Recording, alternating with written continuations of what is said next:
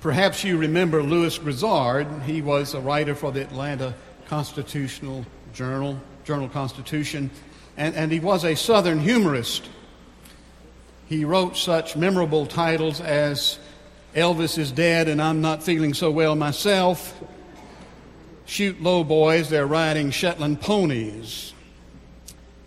Louis used to tell an off-color and irreverent story about a fellow who found the wherewithal to confess his sins at the conclusion of a revival meeting.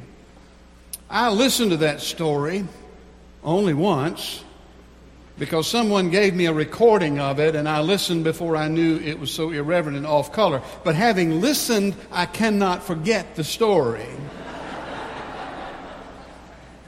And so I summarize it for you. The sinner in question came forward on the 23rd stanza of Just As I Am. The preacher asked if he had something to confess, and he did.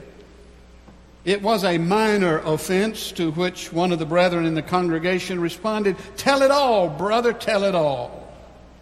Well, this emboldened the repentant sinner, and he confessed something a bit more serious, to which the man in the congregation again said, "Tell it all, brother, tell it all." And this lasted for several minutes, the sinner divulging unsavory details of his less than honorable life, and the good brother in the congregation urging him on, "Tell it all, brother, tell it all." It went on until the fellow finally owned up to having done something that was truly against all the norms of respectable behavior. To which the brother responded, expletive deleted, "Brother, I don't believe I would have told that."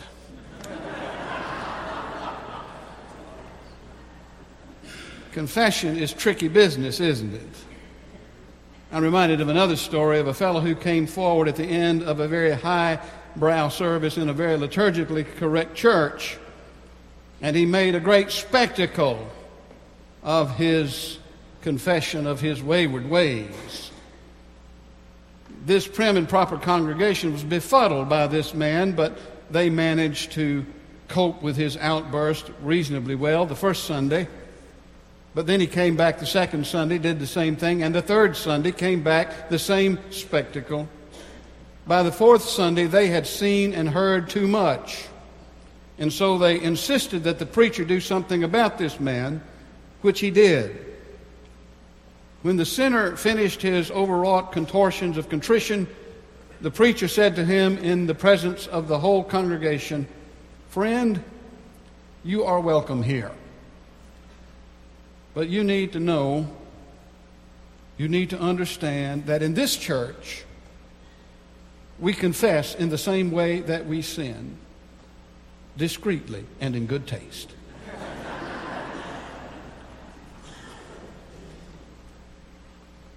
Scripture urges us to confess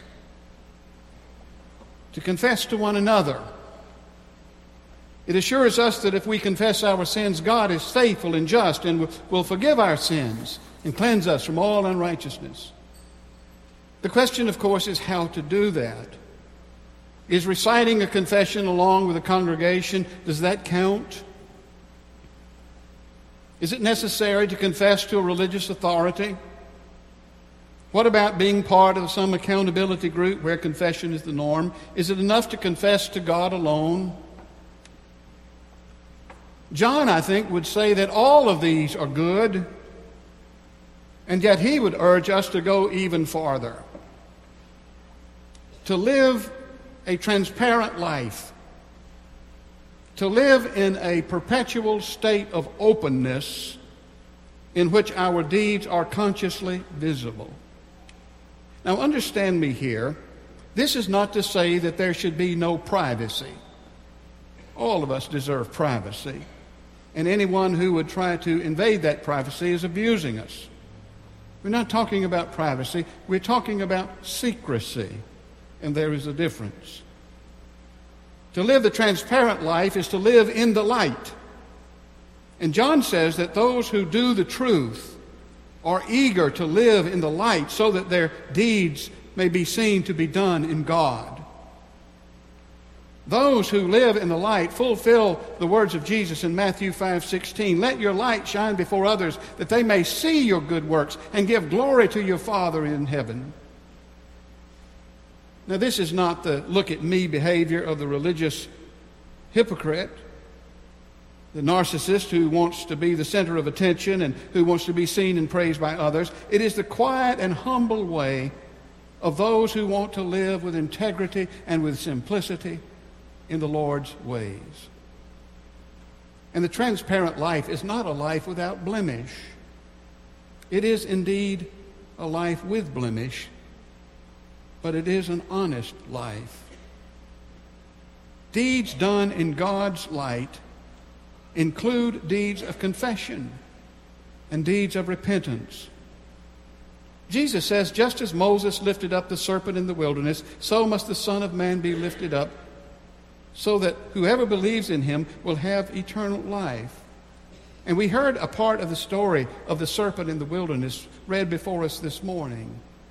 How when the children of Israel were being bitten by poisonous snakes, and they cried out to Moses, who cried out to God, and God said, make a serpent, make an image of a serpent and hold it up before the people. And Moses made a bronze serpent, held it up before the people, and whenever they looked at that serpent, they were healed of their snake bites. Astonishing. They had to see the very thing that was killing them in order to be healed. They were made well by looking at an image of the very thing that was killing them. When Jesus is lifted up on a cross, we see at once the thing that kills us and the one who saves us. We gaze upon the sins of our life. We gaze upon the sins of the world. There is no hiding place at the foot of the cross. The darkness of the cross casts an interrogating light upon our souls. We look at the cross, we know that Christ dies there for us while we are yet sinners. Yet that fact, the fact that he dies because of our sins, a fact from which we would rather hide, is only one side of the cross. We are drawn to the cross. We are drawn to Christ on his cross, not because he judges us with condemnation there, but because he judges us there with grace. He does not condemn us. Indeed, he loves us. Christ dies for us while we are yet sinners. That proves God's love for us. In the name of Jesus Christ, we are forgiven. Glory to God. Amen. John goes to great lengths to say this. For God so loved the world, that he gave his only Son, that whoever believes in him may not perish but have eternal life. For God did not send the Son into the world to condemn the world, but that the world might be saved. However reprehensible we and our deeds may appear in the light of Jesus' cross, we are not condemned there. We are forgiven. We are pardoned. For by grace we have been saved through faith. And that faith is not of ourselves. It is a gift of God, lest anyone should boast. For we are what he has made us, created in Christ Jesus for good works, which are to be our way of life. Resurrection follows crucifixion. In the light of that great dawn, there's a light that shines in the darkness. And just as Kathy said in the children's sermon this morning, the darkness cannot scare the light away. By grace, we have the courage and the confidence to confess, to live transparent lives. To believe in Christ is to believe this, to know this in the very depths of our soul. It is to know that he does not condemn us.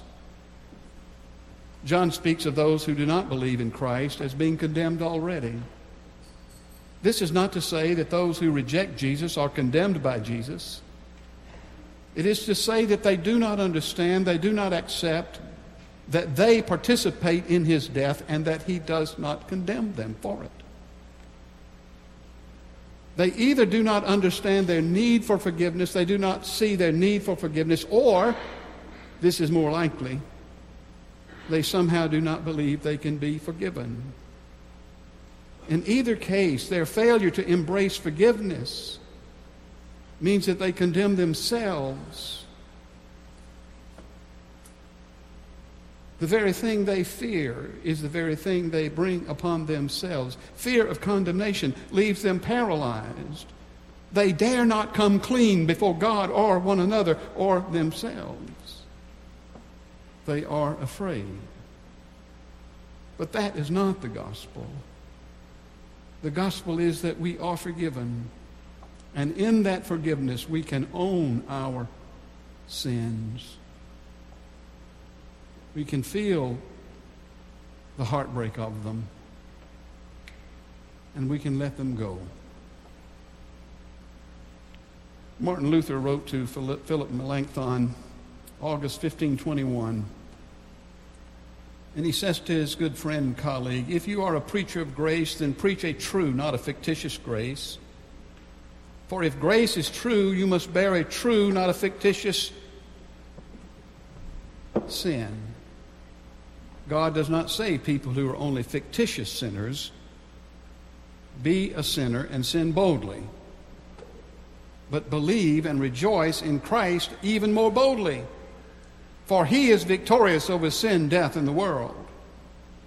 If you are a preacher of mercy, do not preach an imaginary mercy, but true mercy. If the mercy is true, you must therefore bear the true, not imaginary sin. God does not say those who are only imaginary sinners, be a sinner and let your sins be strong. But let your trust in Christ be stronger and rejoice in Christ, who is the victor over sin, death, and the world. Now, Luther is not advocating that we should go out and sin boldly. What he is advocating is that we acknowledge boldly that we are sinners. We acknowledge that with a bolder confidence in the grace of God. Charles Wesley said this in his wonderful hymn, I Want a Principle Within. I want a principle within of watchly godly fear, a sensibility of sin, a pain to feel it near.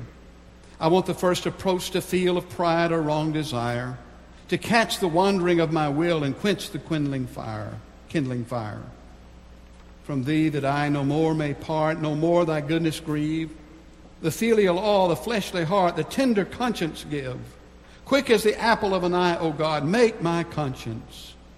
Awake my soul when sin is nigh, and keep it still awake. Almighty God of truth and love, to me thy power impart. The mountain from my soul remove, the hardness from my heart. Oh, may the least omission pain my reawakened soul, and drive me to the blood again, which makes the wounded whole. Wesley is bold to pray for a tender conscience, for an awakened soul, for a sensibility to sin, a pain, not just for sins done in the past, but for those that approach.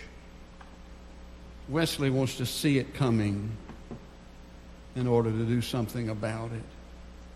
He prays for a tender conscience, an honesty. Wesley is confident that sin can be overcome in this world as well as the next. And he knows that the victory is God's, not ours. For by grace we have been saved through faith, and that not of ourselves. He calls for an exposed, open life, a life of simple trust in God's goodness and God's mercy. This kind of life must be lived in solitude. It must be lived in those private moments when we are before God and we are bold to say, Lord, forgive me. Lord, I give you thanks for your grace. And such a life must be lived not in isolation. It must be lived in solitude, but not in isolation. It must be lived in community. To live in the light is to live honestly before one another. It is to live with the knowledge that we are loved. And in that, to be the very ones God has made us to be. Warts and all. Imperfections, yes. But grace that is greater than all our sin. We sing a simple hymn this morning. It is one of my favorites. And I'm so pleased that we've got all these great voices up here to help us sing it. I hope you will join in. The hymn this morning is, I Want to Walk as a Child of the Light. It is almost a childlike hymn. And I hope our children who heard from Kathy this morning about light will just hear these words and join in with us as we sing together number 206.